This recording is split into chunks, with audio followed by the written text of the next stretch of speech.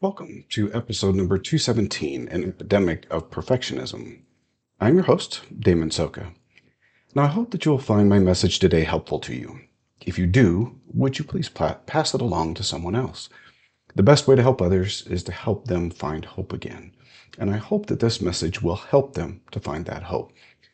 Now, there is a social crisis throughout the world as we have entered this digital age. We are becoming a society of perfectionists. Our access to information, societal trends, athletic and academic achievements, and all sorts of perfectionist behavior is causing an epidemic of serious proportions. There exists no area of our lives that it does not touch or affect. Perfect hair, perfect skin, perfect body, perfect home, perfect education, perfect athletic accomplishments are just a beginning to the perfectionism. Even our spiritual havens have been bombarded with the idea that we need to have a perfect marriage, a perfect relationship, a perfect family, do perfect service, and have perfect spirituality. We're bombarded by messages that we need to eat better, exercise better, feel better, look better, love better, and overcome those mortal failings. If we don't, then we are failing ourselves. We see perfection everywhere we look and find ourselves consistently at the door of failure, knocking again, hoping this time that door will be different. But the door always opens, and we find that our consistent effort has only brought exhaustion, guilt, and serious levels of anxiety. Anxiety and perfectionism are perfect companions. If you have serious anxiety, you likely have a serious perfectionism problem. And yet, if you have a serious perfectionism problem, you are likely to have serious anxiety. It is no wonder that we are seeing an epidemic of monumental proportions among the youth, young adults, and families. Youth are seeing anxiety at almost double the rates previously known. Young adults are seeing a substantial increase, and even among the middle-aged and older, there are signs that a perfectionist way of life is invading our happiness and joy. I don't think that it's news to anyone who suffers with anxiety or perfectionism. Perfectionism is one of Lucifer's oldest tactics, and he has employed it since the dawn of man. The problem we have now is that information is far more available to a host of individuals that at previous times have been sheltered from its abuses. Now, there exists nothing wrong with information and sharing that information. Sharing of information does not necessarily lead to anxiety and the pursuit of a perfectionist lifestyle. What does lead to anxiety and perfection comparison is a society obsessed with comparison and classes. Perfectionism requires standards to be set and definitions to be refined. When those standards are set by individuals who live without God, or even a permissive God, then perfection becomes glossy, flashy, and outward in its appearance. Now, the Book of Mormon refers to perfectionism as individuals who define life by clothing, buildings, power, and worldly treasures. Perfectionists create classes of perfection and then dare or compare others to compare themselves. For instance, beauty can be defined in many ways, but it tends to be defined by the shape of a body, color of hair, skin tone, age, and a variety of outward measures. And yet, beauty as defined by the Lord does not seem to take into account many of these type of outward measures, but more inward measures of obedience, love, devotion, compassion, and empathy. Now, one thing Lucifer knows about mortals and consistently uses it to his advantage is that we will compare. Our mind is actually set up to compare. Our mind naturally compares everything we see, feel, eat, hear, and smell. We are consistently saying things that say, such as, this looks like, this smells like, that tastes like. The world we live in is set up this way, and so are we naturally. We naturally compare ourselves to others and to standards set in a variety of ways. Now, every culture has a set of standards for behavior, for dress, for what is acceptable behavior, and within those cultures, we have what might be called microcultures, where the same standards are redefined for us. Now, this is especially true within the church culture.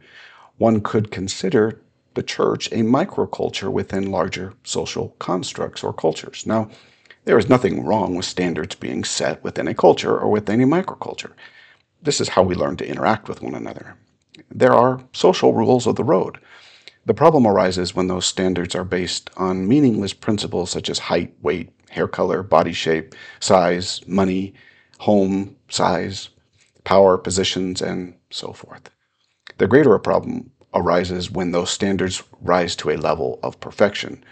So often, a An outward perfection standard is impossible for 99.9% of the people to attain. However, those who hold up that standard spread it abroad as though everyone can attain it, and it's easy to do if you have better tools, better work ethic, better discipline, and so forth. Always a better something.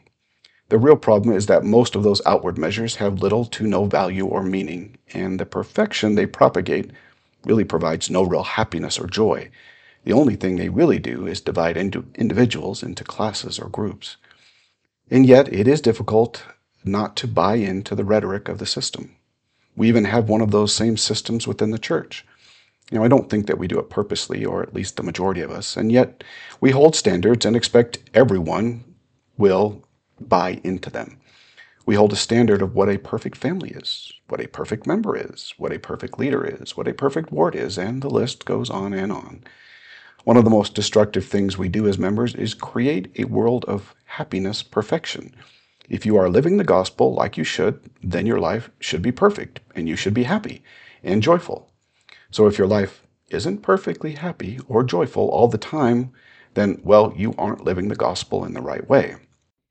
The problem with this happiness perfection is that it takes what is true and morphs it into an impossible view of life and the gospel. The truth is that if you aren't living the gospel, then you probably have some unhappiness in your life due to your decisions. That is probably actually true. Sin does not bring happiness. But what we have done is taken that truth to the extreme, and we say just the opposite.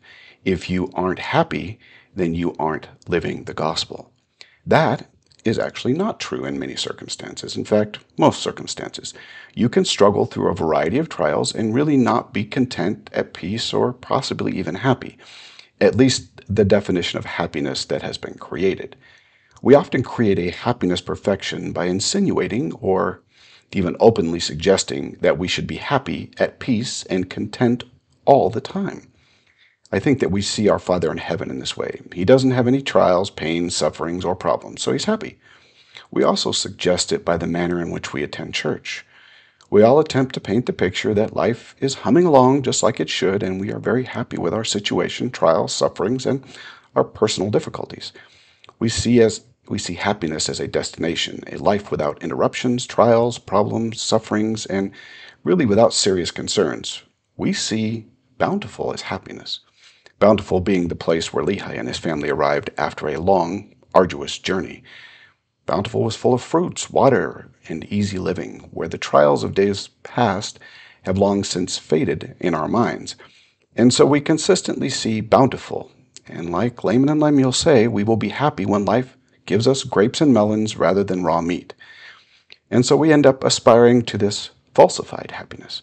We give in to the notion that happiness can be found once we are married, once we have children, once we are retired, once we become bishop, once we have a career.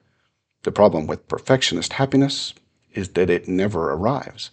And that is because we have defined happiness in a way that is not possible to attain. Bountiful did not create the happiness.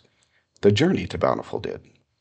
But because our mind is set up to compare our happiness, becomes a perfection comparison. We compare our bountiful to another's bountiful. We see individuals who appear happy and content outwardly, and we make assumptions about their happiness and their perfection that are frankly untrue and often really skewed. This comparison, and the many others that come with living in a social arrangement, cause our minds to feel anxious about our lack of happiness or the ways in which we don't measure up. When this occurs, our mistakes become magnified, and we fear that our mistakes will be seen as not measuring up to the perfection status. We feign happiness because unhappiness means that we aren't living the gospel. We aren't in the path of perfection. We are seeing happiness as a destination rather than an emotion that lives within the journey. Happiness and joy are not necessarily found in bountiful. Yes, a good rest after a long journey feels good, but that really isn't true happiness. True happiness is a spiritual emotion that comes when we are working to live the gospel, working to follow a true path with the Savior. Happiness is knowing that we are working in that path. We will not be perfect, and we are not going to be perfected until the next life. Happiness is found, or joy is actually found in the struggle, and working through that struggle with a perfected being who loves and cares for us deeply. The epidemic we face isn't really social media, although I admit that social media can feed improper views of happiness as a destination. It is that perfection and happiness that come with it are seen as a destination, not as part of the journey. This idea of happiness only coming through perfection causes great anxiety, and I admit that I have struggled my entire life to rid myself of this idea, to see happiness or joy in the journey rather than in the destination. And I admit that I have certainly thought even in the recent past, I will be happier when my illness has abated. I will be happier when life isn't so difficult and busy. I will be happier when. So often we search for happiness where it can't be found and then find disillusionment, only to turn around and seek the perfection destination somewhere else. There is no greater happiness to be found than when we are trying to live the gospel and working with the Lord. He is really the source of the spiritual happiness, that spiritual emotion of happiness we seek. Now, I admit that my issues and struggles with serious anxiety have often left me on the outside of that happiness.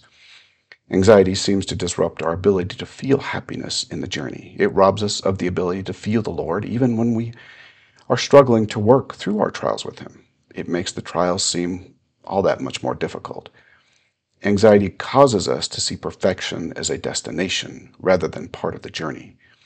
We feel a mistake, a misstep, and we will be left out of the perfection and the happiness that supposedly comes with that destination. Anxiety is often the greater problem to our happiness, and yet our entire society, including within the church, creates great anxiety to occur. We are consistently being reminded of the destination of perfection rather than the journey of perfection. The Lord simply requires us to make covenants and then to say, no matter what, I will endure to keep them. I am simply not going to give up, no matter what. So often when we see perfection as a destination, we run too fast and overreach our capacity to find it. As if we don't hurry and catch up, it's going to leave us behind. Perfectionists are always running to a destination rather than finding joy in that journey. I know because I have fought this tendency nearly all my life. When one has serious anxiety, whatever the cause, perfectionism almost always comes with it. My own personal concerns with anxiety mostly come from genetics, but my perfectionism comes from the anxiety.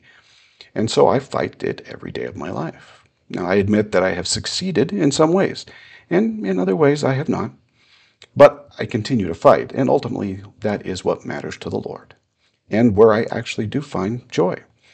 So my personal goal has been to not see happiness as a destination, or such as when I am healed, or when I am not in pain, or when I am resurrected. I have worked over the last many years to see happiness as really part of the process as spiritual communication with the Savior and the Father. I have attempted and worked to find a greater trust in the Savior, and for someone with serious anxiety, that can be very difficult. But perhaps that is the real journey for me. Maybe my anxiety is part of the process of finding that joy. Maybe I have been given such a weakness so that I might overcome my fixation with the destination and really enjoy the journey. No matter my concerns, I really hope with all my heart that my struggling and my ramblings today have helped you in some way to better understand your own concerns and work better with your own anxieties and that perfectionism that no doubt comes with it. May the Lord bless you to see joy in the journey and not necessarily in the destination. Until next week, do your part and never give up. And I promise that the Lord will do His.